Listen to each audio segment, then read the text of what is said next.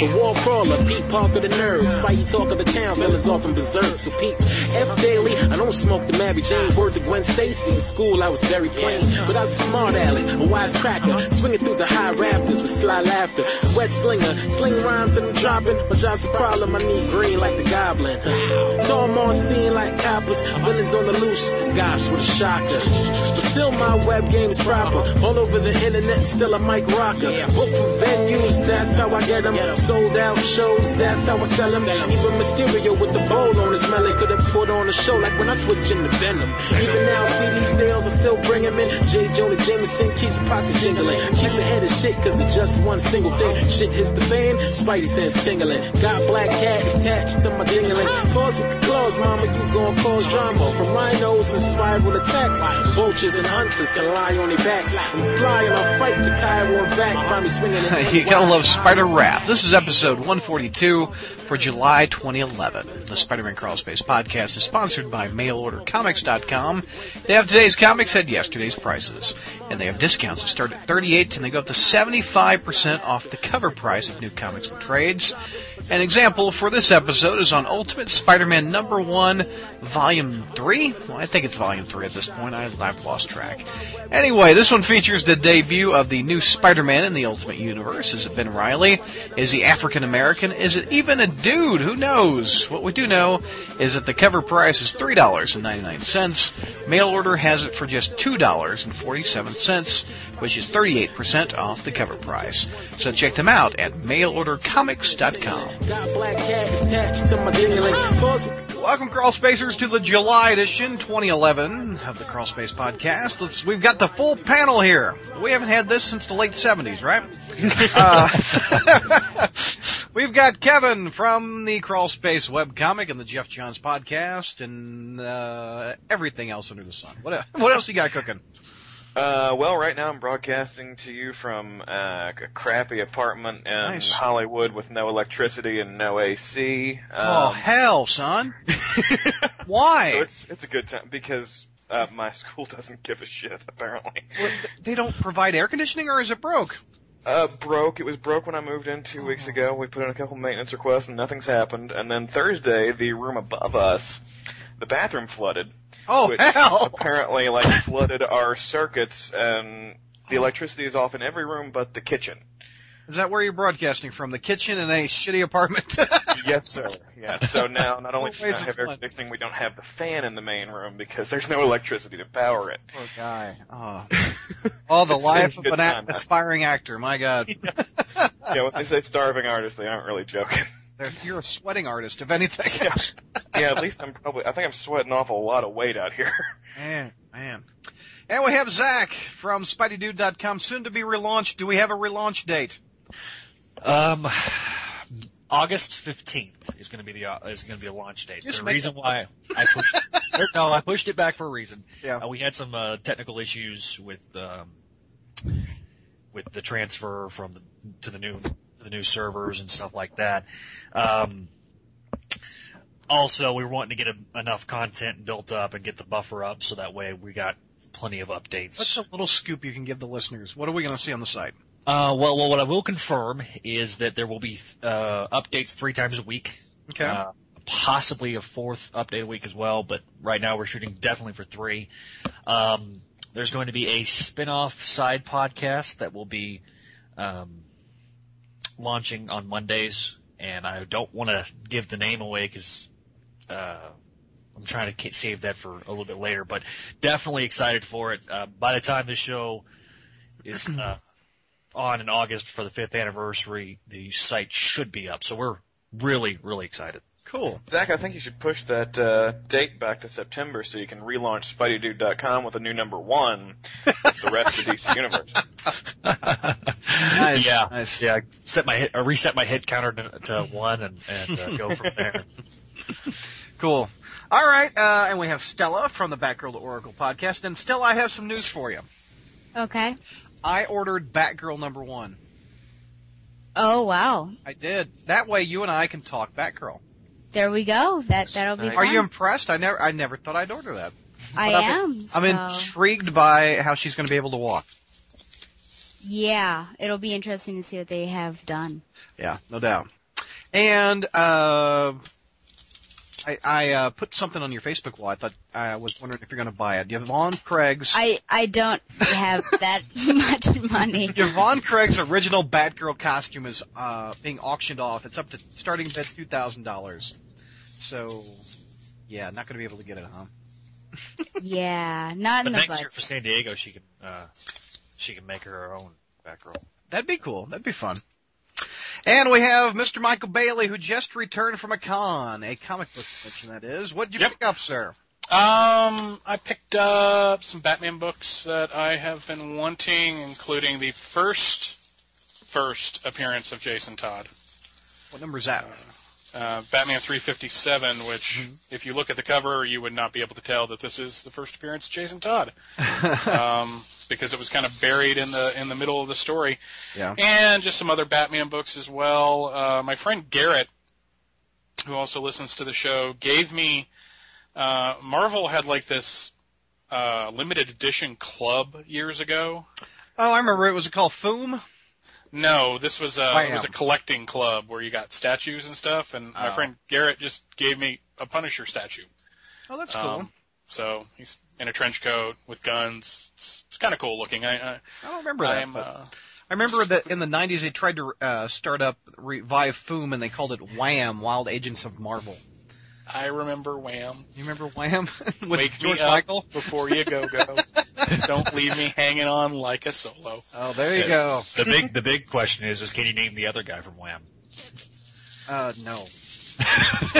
I believe they like to call him that guy. Even Exactly. Google said you're screwed.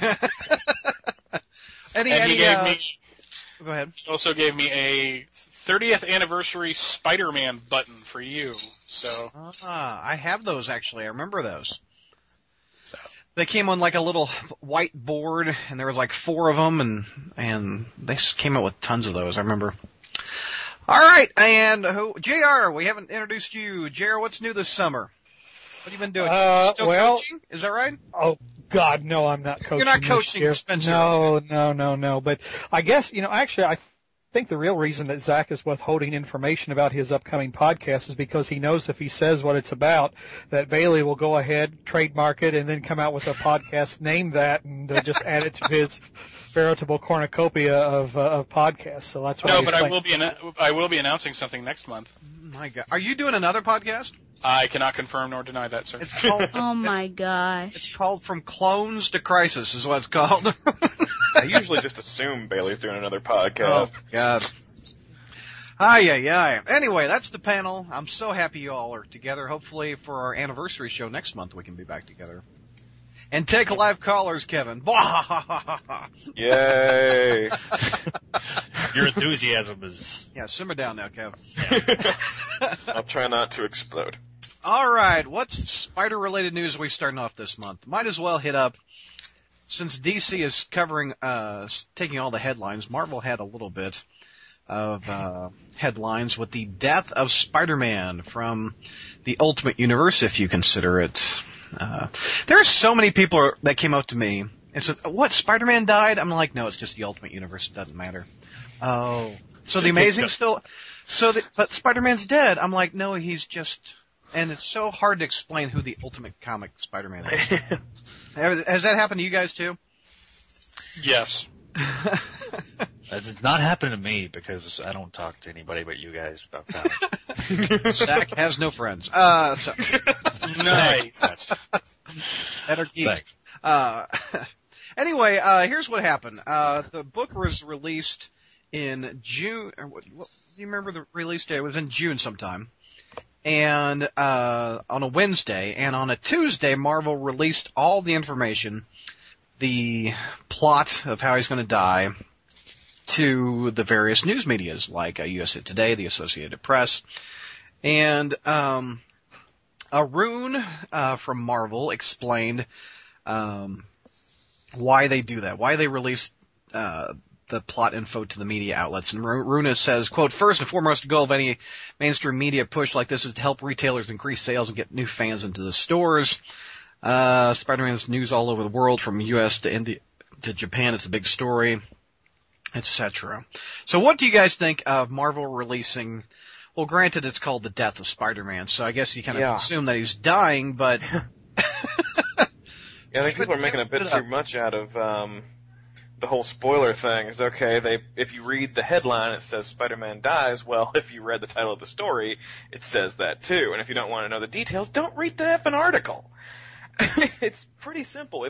With other deaths, it's different. When they spoil the death of, like, the Human Torch or Captain America and you don't know that's coming, that's one thing. But when the story's titled The Death of Spider-Man, give me a break.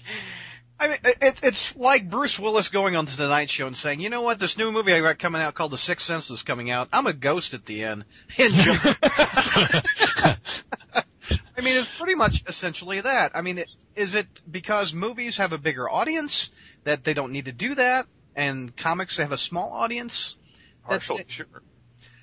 What do you think? JR, you hate the Ultimate Universe, you don't give a shit, but... What do you think of Marvel spoiling the end of their book?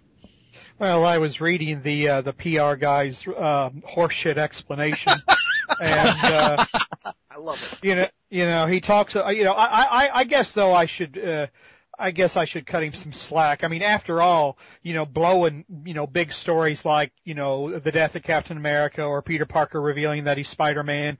I mean, it really has helped the industry in the long run. I mean, after all, how many comics now are selling over 100,000 a month? Oh, wait a minute. They're not. In fact, fewer are selling over 100,000 a month than have been in some time. So I guess this idea that they need to do it because it helps increase sales and brings more fans into the industry, I guess that's not been working so well, has it? So when something's not working so well, that only leaves one thing to do. Just keep doing it.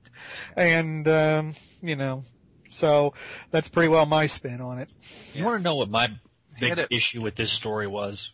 What's that? The fact that it went to comic retailers only and didn't go to any of the chain stores.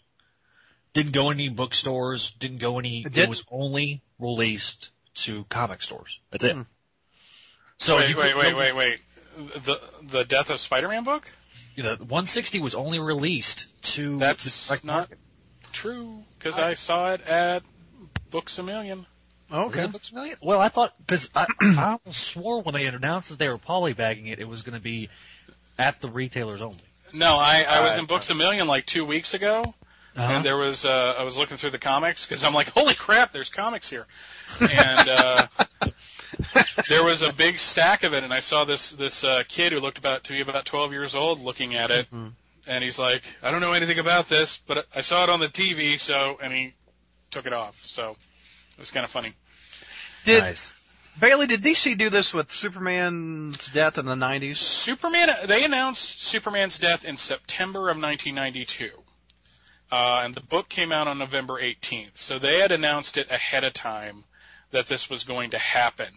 And as Mark Waid said on one of the Superman documentaries, as it happened, nothing else in the world happened that day.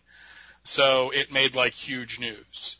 And it built up the buzz around the book. But they did not release like the final page, the day before it came out. So. Yeah. Do you think the biggest fault of them is releasing that last page? I mean, the death of Superman is kind of obvious he's going to die. The death of Spider-Man is kind of obvious he's going to die. But they didn't. I remember DC just showing the flag on like a staff. Yeah, I think his costume on a flag. It was a big mistake. I mean, I think it's kind of upsetting that Marvel's marketing department wants to chase headlines so much that they're going to, I mean, okay, it's a story called The Death of Spider-Man. We've known about this for months, so maybe it is kind of a good idea to try to get the outside world in. But at the same time, releasing artwork from the issue and the final page and everything, I mean, there are people who just like to read their books and want to see it after they buy it. They don't want to be majorly spoiled on something like that, even though you kind of know it's coming. There's a difference between knowing that it's coming down the pike and actually seeing how it plays out. Yeah, that's true. Stella, what do you think of spoilers a day before the book gets released? Yeah, I guess it's, and within that article I was kind of spoiled that Bucky dies, which is sad because I'm not reading Fear itself, so I was saddened at this. But I agree with Kevin, that the thing says it all, but you also wonder, wasn't there a Spider-Man? No, it was Batman R.I.P. There's always, you never really think that they're actually going to die, to find out that they're going to die is still, a bit of a spoiler there. But I guess I'm more upset with the fact that they keep killing things off. Yeah. Or people, not really things. But, I mean, that's the only way that apparently they think they can make money, is by killing people off. Yeah. Death sells. Death does sell, but the Human Torch is going to be back. As far as the Ultimate Universe, they've killed off, how many people have they killed off? That Ultimatum killed off Magneto. How many people has Leb alone killed off? Yeah. Didn't they kill off Magneto? Charles Xavier? Didn't they kill off Wolverine? Fantastic Four and the X-Men? No, Wolverine's on the cover of the new Ultimate X-Men, so he's got to still be around. No, he's not. Wolverine's dead. Wolverine, yeah. If you look at Ultimate X, that's Wolverine's kid, so I bet you Wolverine's kid's on the front of that new... Yes. Okay, well, whoever it is wearing a classic Marvel Universe Wolverine costume. I guarantee it's his kid from Mutant X, or what was that thing with Art Adams? It's called Ultimate X. Ultimate X. I guarantee that's that character. Yeah, because wasn't it Frank Cho that was drawing that book, or who was it? It was Art Adams. Art Adams. Yeah, it never came out on time. People forgot about it. Yeah, they just finally got out the last issue after about 2 years, I think, and apparently the whole thing was just team building for a book that's now never going to happen because they're rebooting the universe. Yeah.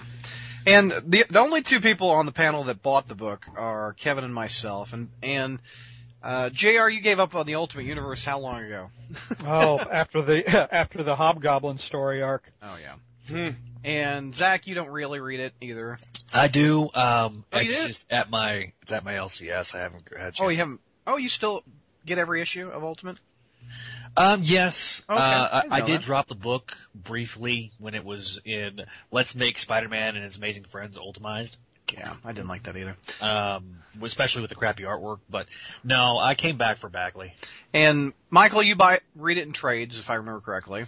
I haven't been following it lately, but I really can't get into it anymore, just because I'm a little annoyed that they kept renumbering it. Bad enough I have to put up with that at DC. What was the analogy that you use on the Ultimate Universe about McDonald's? Reading Ultimate Spider-Man is like going to McDonald's for lunch. You do get food from it, and it does taste somewhat. It does taste good, and you're not hungry anymore. But afterwards, you feel like something was missing, and that you really didn't get a full, substantial meal out of it. So. Very true. And Stella, have you ever read the Ultimate Spider-Man book? No, I had a desire to right when it started, way back when, and then when it started number one again, but I just ended up not doing it. Well, Kev, what do you think? They pretty much killed him, obviously. Yeah. I mean, but I kind of liked the way he went out. Granted, I hate the Goblin Hulk, but I thought he was very heroic. And saving Aunt May and saying, if Spider-Man's got to die, this is a line that I like about how I couldn't save Uncle Ben, but Aunt May, I saved you. Yeah, that was good. I thought it was heroic. It was good artwork. What did you think of it, man? Well, I used to follow Ultimate Spider-Man. I read the entire first volume in trade, but I hadn't read anything since they relaunched it with a new number one with David LaFuente and His Amazing Friends and Football Head. But I went ahead and picked up this issue because I am going to be picking up the new stuff, and I just kind of wanted to see how it played out. It's a big event, but I felt like I should have really picked up the whole arc, because once I picked up this issue, it was like, man, I forgot how little Bendis puts into an issue. He's been bleeding for 3 months. This was one scene, and it was 3 months, yeah. This entire issue was one scene, and it was a quick read. It was pretty much Spider-Man's limping around, explosion, dead, and cut. Yeah. But, and it was well done. The art was good. Bagley on Ultimate Spider-Man is always going to be a good thing. I don't care who you are. I honestly, and I know I'm one of the few people in the world, do not mind Ultimate Goblin. I really don't. I hate it. I hate it. I like kind of a different twist on it that they did for the Ultimate Universe. I see where he was coming from with it. It's not perfect, but I think I don't have a problem with it. I thought it was a bit stupid that he's powered up by fire from the Human Torch. Yeah. He was never powered by fire. He can generate fire. He's not made of fire or anything. That was a little bit stupid. But I did like too at the end. This is even if you've been spoiled, this is another spoiler. This is like the last panel. They end on Norman's supposedly dead body smirking. Now you see, I looked at that. I looked at those 3 panels for the longest time. And I don't see the smirk. I don't see a facial expression change in any of the last 3 panels. It's very slight. I looked at it for a while myself because at first I'm like, is there any difference there? But if you look at it, it's a 3-panel thing, and from the top to the bottom, a little bit of a smirk develops. So Norman is still alive. Yeah, that's what it looks like. So for my just money, didn't whoever get the that. new Spider-Man is going to be, who I have no idea, but their priority 1 should be take out Norman Osborn. Priority 2 should be take out Punisher hard. Yeah. For shooting Spider-Man, yeah. Mm-hmm. But one thing I did like about the whole premise of this story and everything, even though I've been spoiled and I've not read the story, is that there's a lot of symmetry to it. You have not only him saving Aunt May, but his first major battle was with the Green Goblin, and now his final major battles with the Green Goblin. So it all kind of brings everything to a whole and satisfying conclusion. Unless Any guesstimates of who could be the new Spider-Man? I've seen rumors of an African-American Spider-Man, etc. Well, especially not having read this past volume, I have no idea, but I tell you what, this last issue sure didn't give anything away. No. I mean, it's not going to be the only male around him, or the only men around him were pretty much Human Torch and Iceman, and those guys are both going to be in the Ultimate X-Men cast. I wouldn't expect either of them to be a Spider-Man anyway. No. I think if it's going to be an African-American Spider-Man, it's going to be Spider-Wing. Oh my gosh. Written by Judd Winnick, is that who did that? Written by Judd Winnick, and it's going to take place he's the Spider-Man of Africa, because that makes sense. Yeah. Hey, it could be if you're going to do an African-American Spider-Man, just make it Ben Reilly. Here's another question. Can Spider-Man survive without Peter Parker? 616 Spider-Man, not a friggin' chance. Ultimate Spider-Man, it'll be interesting to see.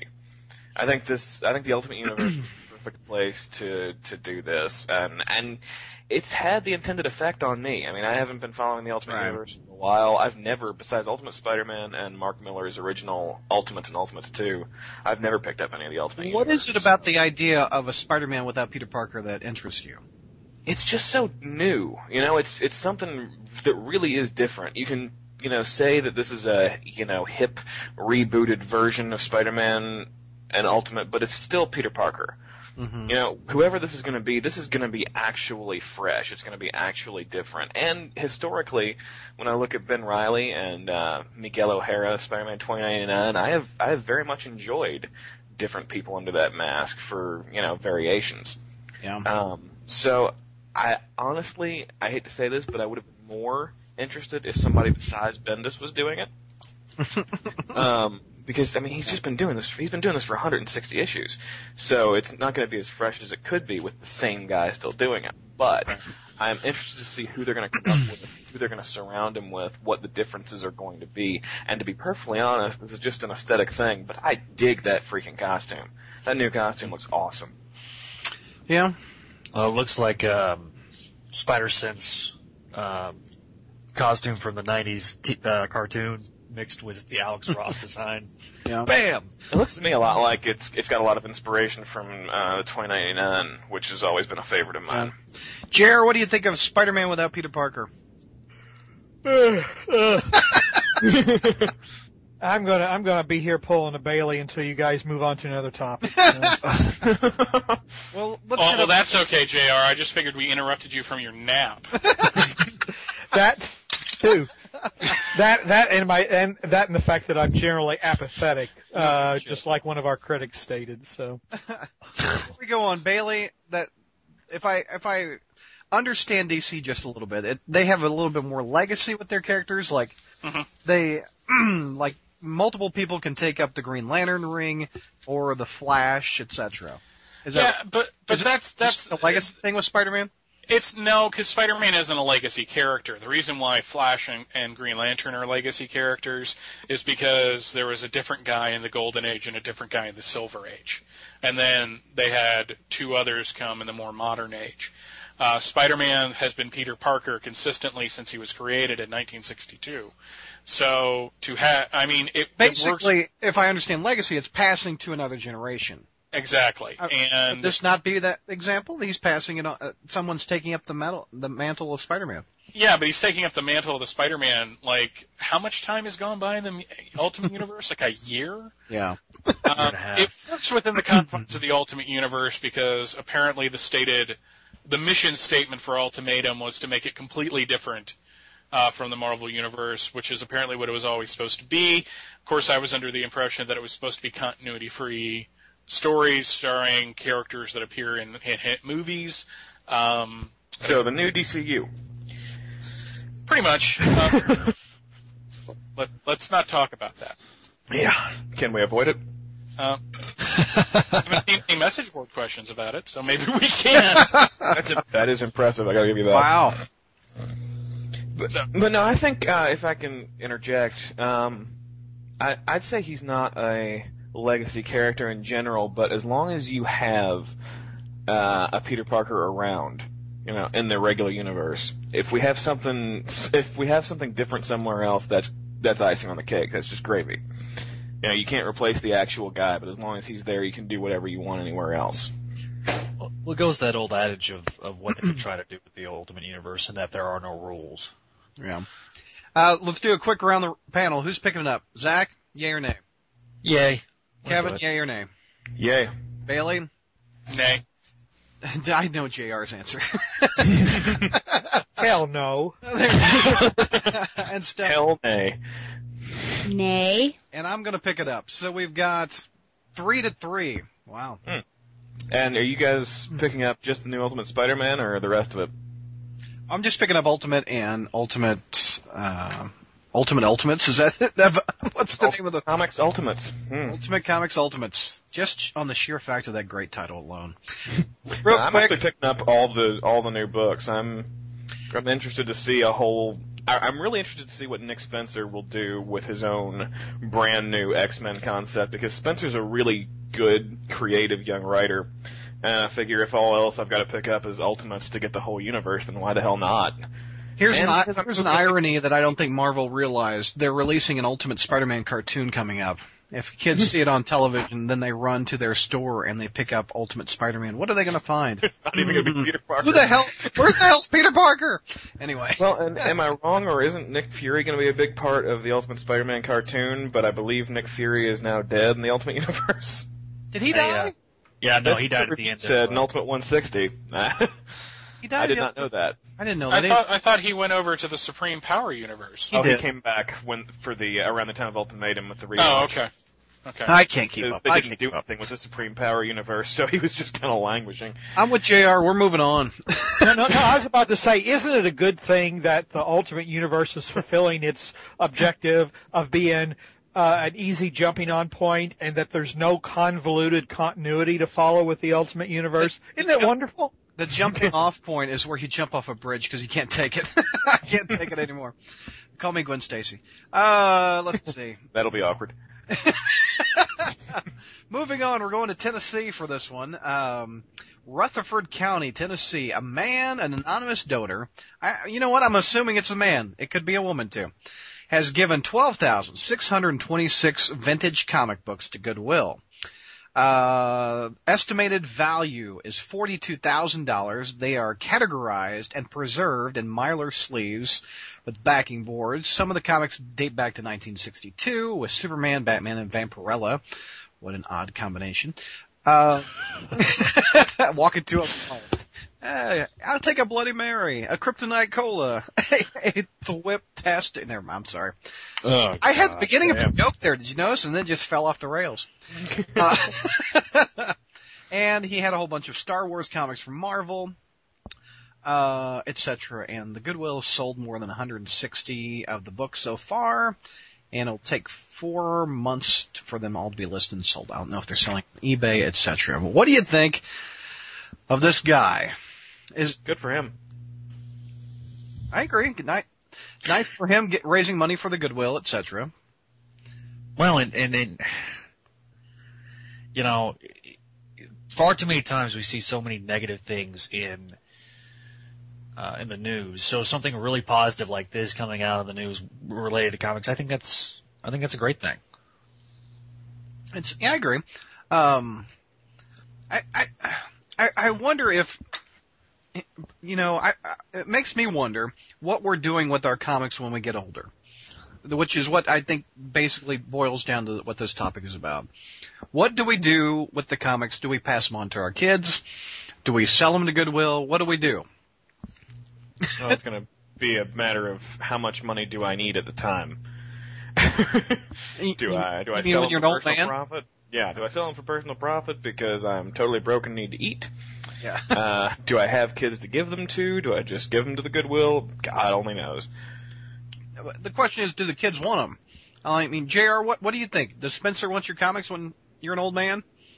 You know, that's interesting that you raise that because I'm in the midst right now of debating on liquidating some of my Star Trek stuff for various reasons. One, because I could use the money, obviously. Two, my daughter's starting college next year. You know, I'm not that far from 50 years old, and we need to downsize, and it's like, why am I holding on to some of this stuff? I mean, so I think all of the above. I mean, after a while, I mean, even if Spencer would get some of it, you know, for example, I mean, like my baseball cards, for example, they won't mean anything to him. I mean, they won't mean anything to him. He never met his grandfather, you know, so the Chicago Cub connection between me and my father is completely lost on him. Kids don't feel the same way about baseball. He doesn't feel the same way about I mean, you know, the classic Star Trek cast is dying off. So, you know, he won't have any feelings about them, really. The Spider-Man stuff is that one I'm kind of holding on to because I think he might still be somewhat interested in that. Right. But yeah, that's a good question. I mean, as a lot of us are starting to get older, you know, we realize now we're not going to have this mega mansion that we always thought we would have where we could display each, you know, Right. I remember laboring under years for the delusion that one day I was going to be rich and I was going to have room to display all this stuff proudly, you know, and now now I realize that probably the older I get, the closer I'll be into living in like what Kevin's accommodations are now. And, so I won't have any room for this stuff. So why not get rid of them now and try? The only thing is, getting back to the original question, I wonder how much money they're really going to get for this stuff because I think a lot of people are, you know, between the economic issues that everybody's having lately and the fact that a lot of us are kind of reaching these same conclusions, you know, there's going to be a lot of this stuff coming out on the market, you know, so how much is this stuff really going to fetch? So. And I was contemplating because, as you probably know, Joplin, Missouri was hit by a tornado, and I'm insured. But I would probably, at this point in my life, if all my comics were destroyed, I would probably just take the check. And basically just have the memories of what I know of Spider-Man and get the new stuff. But I don't think I would painstakingly go back and get every single comic that was destroyed, etc. I mean, you can easily get the essential stuff if I really needed to research. This is kind of a morbid topic, but Yeah. I would take the money and run, kind of like, what is it? This is the story about Bobby Sue. That song, come on. What? Steve Miller Band. Yeah, no, I know what you're talking about. Two young lovers with nothing better to do. I think I speak for the rest of us when I say, what the hell? Name of the song is Take the Money and Run. I can't. Yeah, I'm with you, Brad. If nobody else is there. Okay. I'm there now. Of I all wasn't there people too who much. sing on the podcast, I do it the least, and Bailey's busting balls right now. Well, you know, I think even though it is morbid, I think it's a valid question because, you know, all of us are not getting any younger. And, you know, I think in a way we thought we wouldn't get this old. You know, we thought we would have, when we bought this stuff, we bought it with the idea of having and holding on to it forever because it really meant something to us at the time, you know, and we just didn't think about being, you know, 50 years old and having other priorities. And, you know, really it's kind of a logical question because all of us at some stage are going to be asking these very same questions. What do I do with this stuff and how much of it do I really need? Yeah. So, well, the thing is, are we going to be 80-year-old men on eBay selling this stuff nickel and diming it? Or are we going to go to Goodwill and say, here you go? Just depends on it really depends on how much you want to deal with it. I mean, I'm really at the point where there are certain portions of my comic collection that I could just freaking put on the sidewalk. Well, we don't have sidewalks, but put on the road and say, hey, anybody who wants this can come get it. Right. Because there is a question of room. There's really a question of how much of an addiction it is. Mm-hmm. Because I'll fully admit that I have kind of an addictive personality. Thankfully, I've never gotten addicted to drugs or alcohol. But I have a family history of that kind of thing, and oh boy, am I addicted to comic books. Yeah. And, you know, I have a loving wife who has supported my dumbass and enabled me now let's see where we can go with this one. I saw that on the greeting card when I was looking for anniversary cards. To my wife who supports my dumbass. That would kind of be the perfect one. Yeah. I mean, I just think that, I'm hitting that point kind of like with JR, that, you know, what am I hanging on to this stuff for? I mean, I've got an entire, like one of those big totes you get from Home Depot or, Lowe's or something, full of nothing but Superman-related DC Direct figures. And I started thinking about the sheer amount of money I've spent on that, how it's really not gotten me anywhere in life, and I'm like, God, I'm just going to let my kids freaking play with this when we finally start having them. Yeah. Stella, we haven't heard from you. What do you think of, where do we pass our junk to? Where? What do we do with our stuff when we're old? Yeah, I mean, you know, that's an issue that's kind of come up in my family because, you know, what happens with all of my mother's antiques. And, you know, there are a lot. And, you know, we don't really like to discuss it in front of her because it's, like, hurtful. I mean, she gets, like, sad about it. And she wants to give it to us, but at the same time, I don't have room for that whenever that's going to happen. So what do you do with these things? And, you know, I've started giving comics away that I may have enjoyed it when I first bought them, but then I look at them like Metamorpho Year One. I mean, after I collected that, 6-issue miniseries, I'm like, why did I even get this? So I'm getting rid of things that I don't like, but I'm keeping things that are really special to me. Right. I mean, it depends on, if you marry well, well as in your spouse is accepting of your lifestyle, which hopefully he or she is. Oh. But, perhaps I have less of an issue than you guys, because I only have 2 long boxes where I know. Really? Well, where I know, you're experiencing that with moving, too. Yeah, which is a hassle, because the more stuff you have, the more space you need, the more, frustrating and stressful it is to move. So I try to keep it all, packed down, but it's tough. Tough. I just bought 2 more long boxes, so I'm up to 62 long boxes. Wow. And do you have a separate room, right? Yeah, I'm in it right now. It's my whole office. One whole wall is just nothing but long boxes. So, and I've got probably 300 books that need to be filed. So I'm with Bailey. I have a problem. Well, for my part, kind of like Stella with the moving, I'll admit I've got about 9 long boxes that are across the country, and I can't even get to them. Mm. And I couldn't bring them out here with me. And from now to I just had a 3-week break, but from now until my time here is done, I've only got a couple of 1-week breaks. So I'm wondering if it's even worth it to still own that stuff, or if I should just pass it off to one of those WeBay for you services next time I'm in Louisville, because I can't even get to it. One, I would suggest not doing that right now, Kevin.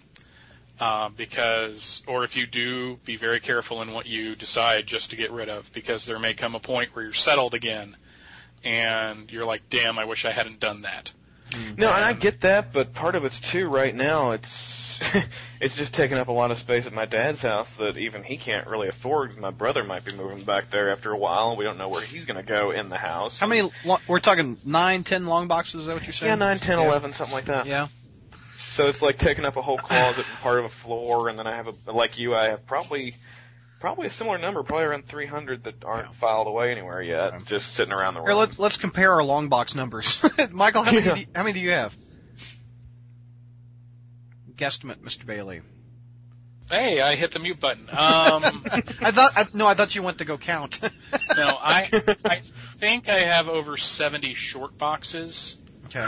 And about 6 long boxes, and those boxes that cases of paper come in. I've got about 5 or 6 of those. Oh, wow. And this is what I mean by I have an illness. How many are I never bought short boxes. How many can be housed in those? Well, depending on if it's bagged and boarded, probably 130, 140 if you really pack that crap tight, which kids at home don't do. Yeah, don't pack your crap tight. Otherwise, living in an apartment like Kevin where it's draining on the guy below. That's the great thing about short boxes. Yeah. The great thing about short boxes is that you can make them into furniture. Like you just set 4 of those bad boys up, 8 at a time. Got a nice little end table. At one point when I was single, a buddy of mine would come over and just hang out until... Did you use it as a bed? Yes, he would lay across the boxes and kind of nap while I was getting ready, so it was kind of fun. Your long box works as a bed. I love it. You don't have to get fat. Just Okay, Bailey, that's not called collecting, it's called hoarding at that point.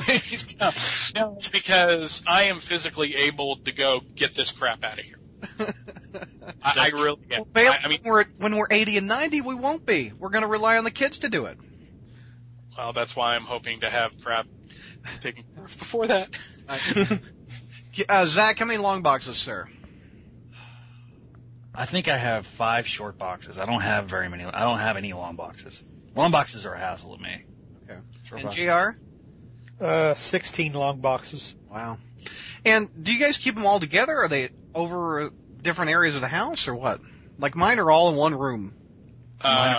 Storage.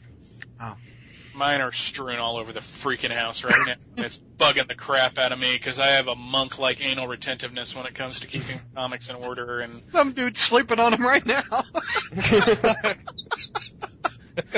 Well, all the Image books are serving as an entertainment center right now. I can take the weight of the TV. That was by far one of the favorite moments. My God. Dude sleeping on my long box. That's not like a hobo with a shotgun was like. God, I'm losing it. Oh. All right, let's move on before we die and have to give away our comics. Next we haven't reviewed a book yet. Good Lord. We haven't what? We haven't even reviewed a book yet. We're like an hour in. We only have one book. True. Well, let's do it. Kevin's clamoring for the damn book. Not really. Amazing Spider-Man 664, written by Mr. Slott. He had some help, didn't he? Yeah. Christos Gage wrote part of it too. And Gillespie, Giuseppe, Camuncoli on pencils. I'm sorry, I'm still laughing. The Image Entertainment Center, I'm sorry. Well, you gotta do something with those foil covers. Oh my God. Hey, move issue number 4 of Youngblood to the left. The TV's off center.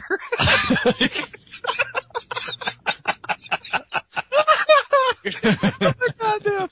Okay. Review a book. Anti-Venom's in it. And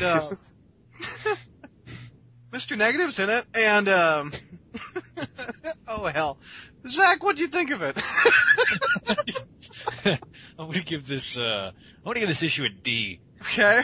Good loving. No. I'm gonna I'm gonna give it a C-. My biggest problem. 2 minutes? What happened? Well, there's some things I liked. Okay, I got you. The fact that Carly Cooper was doing something useful, that was nice. Like the fact that we didn't have this mystery of who is the Wraith go on for, I don't know, 3 years. Oh, yeah. Like some other mysteries that the illustrious Dan Slott has done so far. See the Mr. Negative series for the full story on who is the Wraith. Not even written by Slott. It's written by Gage. All part of our Who Gives a Rat's Ass imprint. Bailey, if you make me laugh one more time, I'm going to Hey, Bailey, isn't that known as image anyway? Oh, my God. So a C, there was a pro, Carly was doing something useful. The biggest thing that annoyed the hell out of me in this book was the artwork. Yeah. Aunt May looks like she's like a descendant of the Crypt Keeper. Seriously. Who does? The panel, Aunt May. Oh, okay. The panel You where find Aunt that May inaccurate? finds out No, he's dead on. the panel where Aunt May finds out that, oh no, Martin Lee is Mr. Negative. Oh, by the way, you found that out last issue when you had your 65th or 6th heart attack. Way to have continuity between your own books, Dan. Yeah. The other thing that annoyed me greatly was, in the last issue, Anti-Venom is looking like he's fixing to, eat Spider-Man's brains. And then the dialogue in this issue is completely different. Yeah, he wants to be his buddy. He wants to be his friend. He wants to prove to Spider-Man that he's a good guy. When he really hates Spider-Man, if we go by what Eddie Brock's character is. No. We don't go by past characterizations anymore, Brad. I guess. That's continuity is a noose. Remember that. Man. So C out of you, Zach, right? C-. C-. It's going down again. Okay, Kevin. I said C-. I will return to you, Zach, after we go around the bend, and you'll give it an A. Kevin, your grade, sir. Oh, I'm trying not to be too hard on this issue, but I do feel like it was a bit of a horse turd. It was just kind of there and kind of dumb. Yeah. Like this should have been sort of an event almost, it's the return of Anti-Venom and the big exposure of Mr. Negative after 4 years, and we got Jean DeWolf teases, and we got Mysterio involvement, and we got Carly hearing something about Spider-Man, and it was just kind of dull. So, I think it probably has to do with, again, we've got Dan Slott plotting, and then somebody else, and then the artist doing the breakdowns, and then somebody else actually scripting the thing, which is just not a really good way to write a comic book. So it came out rather bland. The dialogue wasn't that good. And the whole thing was just sort of played as, here we are, and here's a comic before we get to Spider Island. The characterization of Eddie Brock was terrible. I got a page of this Captain Watanabe, who is now a vigilante police captain, which should be a bigger thing than it is. All of a sudden, Carly, who I thought was like a CSI, is apparently like an investigative reporter, out there with her binoculars and shit. It was just all around not that good, and the art was serviceable. It wasn't great. It wasn't bad. It was, again, mostly like the story was kind of there. But again, Aunt May is kind of older than the Crypt Keeper, so that's and she certainly had more heart attacks. So what do you think about the Watanabe? I mean, it almost seemed like it was too obvious that it was her. We predicted that last month. I mean, who else could it be? There wasn't any suspects with the. I will say, the thank Hobgoblin. God it wasn't actually Jean DeWolf, because that would have caused people to burn their comics, I think. One of the best parts of the Hobgoblin mystery was it could be any bastard. It could be Flash Thompson. It could be Ned Leeds. It could be Roderick Kingsley. Who could it be with this chick? Watanabe. Yeah, like everything else, it was just kind of there. Yeah. So I've got to give this it was such a flat issue, I'm giving it a flat C, right in the middle. Okay. Let's see. JR, what'd you think, buddy? Well, in returning to the long boxes furniture motif, stop. I can, for some reason now, the thought enters my mind of Bailey yelling to his wife across the room, "Honey, I've got to go to the bathroom." She goes, "Do you need a short box or a long box?" And Bailey goes, "Well, I just had Mexican, so you better give me the long box." Yeah. So bring me Liefelds. that's for the toilet paper. Exactly. That's what I'm saying. But as far as the storyline here, I didn't think it was that bad, but it was certainly a lot less than I would hoped it would have been. It's nice to have a little two-parter, and I guess the fact that the mystery, the quote unquote mystery of the identity of the Wraith wasn't that much of a mystery. But then again, I'm not so sure it was really planned to be. I mean, it was one of those, they set it up in the first issue, it's going to be revealed in the second. So I don't know that it was really planned on being some kind of guess who this character is type thing. But unfortunately, the whole story feels like it's a rush to get somewhere else. I mean, this is like a speed bump to get to Spider Island or whatever the result of the revelations after Spider Island. And this is, just like I said, a speed bump along the way. Eddie Brock and Anti-Venom is kind of bad this issue. I mean, he reminds me of some little kid going, "Do you like me now? Do you like me now? Huh? And if I go and do this, will you like me then?" That's kind of what Eddie seems like this issue. And then the whole thing with, What happened to the Eddie Brock where he took Spider-Man to an island to kill him? Well, what he was happened happy when he saw a skull with the mask on it.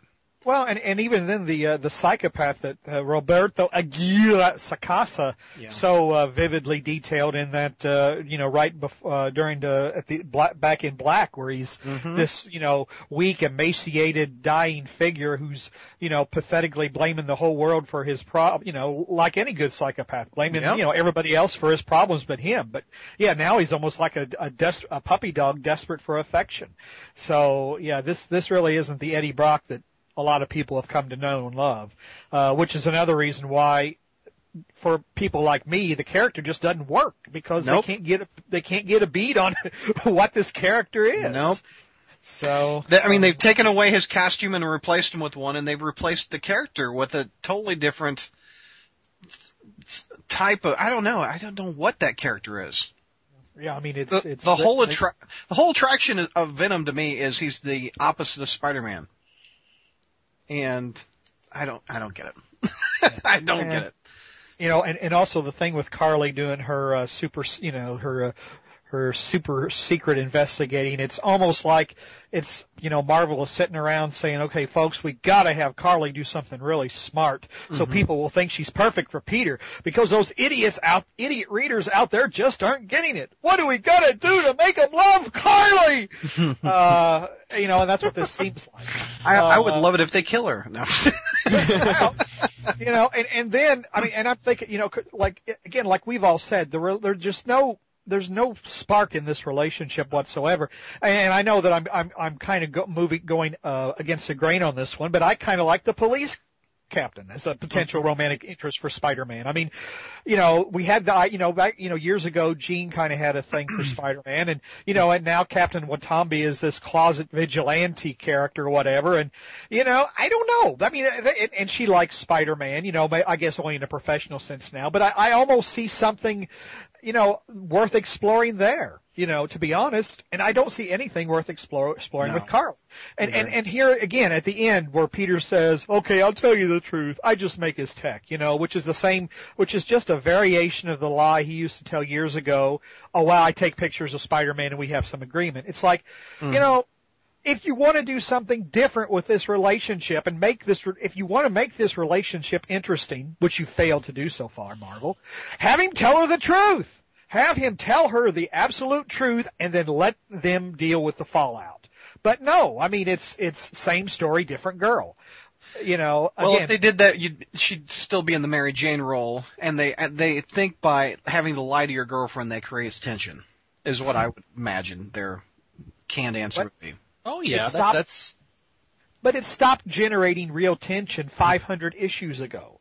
I mean, it's played out. And, and here she is. She's so smart that she can figure out who the Wraith is, but, the whole Spider-Man thing is staring in her face and she can't figure that out unless it's the psychic blind spot again. But wait a minute, is the psychic blind spot still working or not? which we don't know. What's your grade? Oh hell! I was just getting started, but anyway. Now the only thing is, again, I'm glad to see that they didn't do with the captain. They didn't, at least I don't know if she's gone for good or if she's just gone for a while, but at least I hate to see her go because she's probably the only woman right now, or one of the few women in the One More Day Spider-Verse who isn't stupid or psychotic. But anyway, overall, I'll give this a C. Okay. Stella, what do you think? Okay. Literally, I just read it, so here we go. I'm going to go against Zach, aka Spidey Dude, and say that I actually enjoyed the art. I thought that it was well done. I thought it was cleaner than we've seen in the past, so I liked it. And I also liked that we finally know about Martin Lee. Mm-hmm. So that's great that we've been tagged along for multiple years and we finally know. The cons. Spider-Man taking so long to get out of webbing.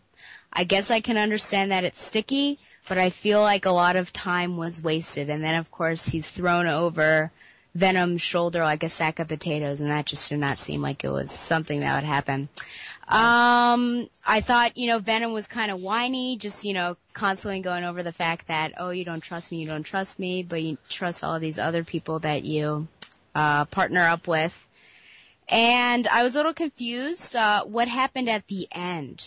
Why is Lee chained in Chinatown and his minions are outside, but they're not helping him because he can't change, and why he can't change? I don't know exactly what happened. Did anyone? They're keeping him in hiding so that way, the Martin Lee persona is now officially dead with him being outed. And so they're keeping him chained up until he turns into Mr. Negative again, and when he says, I am Mr. Negative, then they let him out. But shouldn't he be captured? Because, Spider-Man made this huge hit, and now all of a sudden he can't. I don't understand how he was not arrested. I don't get that either, actually. Do you guys? I'm going with complete police incompetence. Why are his minions against him?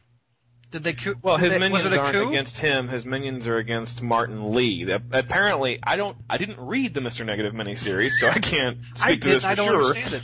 But it seems like the change between Lee and Negative is involuntary, and as long as he's Lee, they don't care who the fuck he is, and when they're just waiting for him to turn back to Mr. Negative and be their leader again.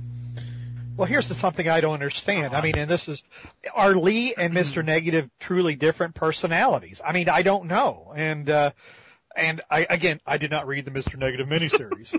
Are they, is Lee evil? Is Martin Lee a bad guy, or is it just Mr. Negative who's the bad guy? Is it Jekyll and Hyde? Yeah, I don't understand any of this, and I never understood where any of this was going. And, that's why in a way it's just, it's a very unfulfilling resolution, if that's what this is, to this particular character. And it's 100+ issues of Mr. Lee. Yeah. In and out of it. Stella, what's your grade? What you think? B minus. Okay. Gotcha. And Mr. Bailey, what do you think, sir? Like Stella, I just read it before coming on to the show as well, and I would say the pro is... Sorry, my wife just came in and distracted the hell out of me. Oh. She moved your lung box? No. That's what she said. The operative question is exactly what or what not was she wearing when she distracted. But anyway. She was wearing that new American Glory lingerie. I would say pro that I just in general enjoyed the story, and I'm glad that they wrapped up the Who is the Wraith thing pretty quick. The con would be it wasn't much of a mystery. I would have liked a little more on that front.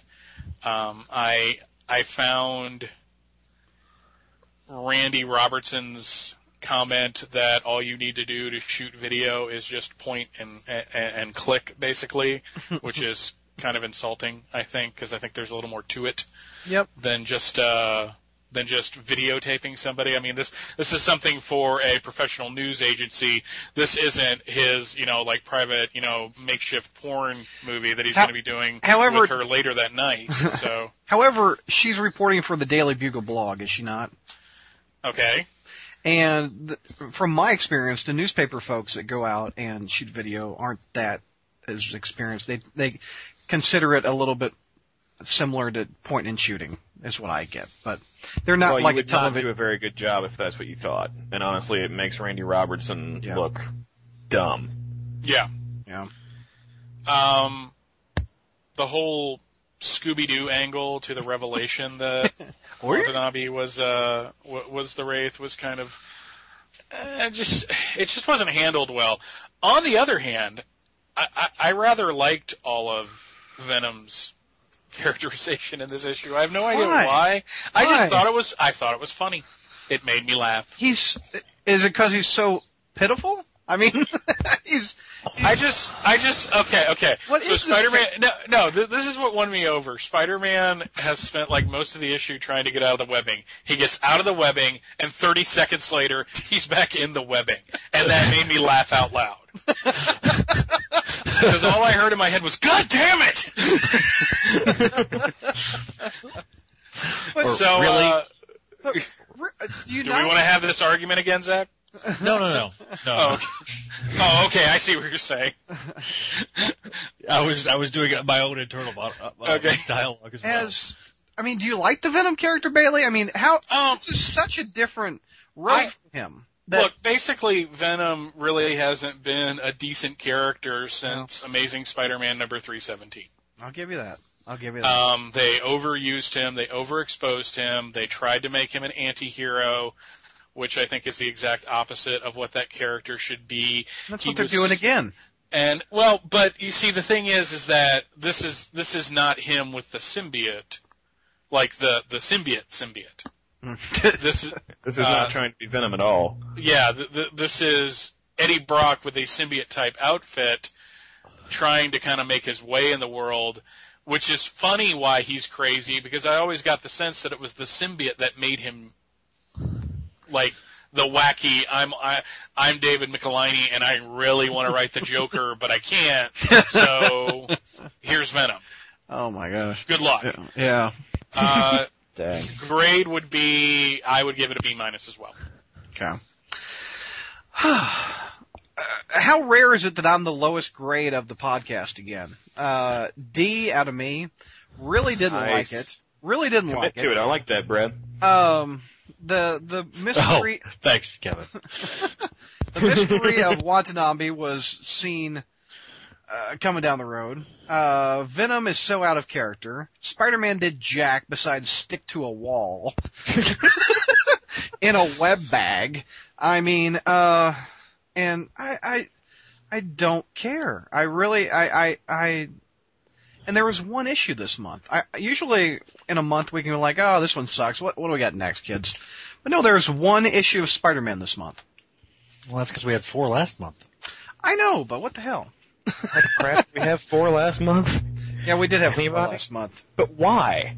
I don't If you're going to have 1 the next month, why not just hold 1? You're only promising 2, for God's sake. I think it was the way the calendar fell, Kevin. I guess. I'm sorry, the calendar cannot possibly fall where 2 a month turns into 4 one month and 1 the next. The calendar don't change that much. I listed all my cons. What I like to do is have a pro, which I insist you guys do also, and you guys have been great doing that. So I'm going to do 1 pro. I like the part where Jameson is talking about the donated art, and Mr. Lee goes, you bastard. What was the line? He was... I like yours better. Oh, you bastard. I want to personally thank Martin Lee for donating his newly acquired collection of Chinese terracotta warriors to the Metropolitan Museum, proving once again that there's no need to spend your tourist dollars anywhere but in New York, because anything in the world worth seeing ends up here.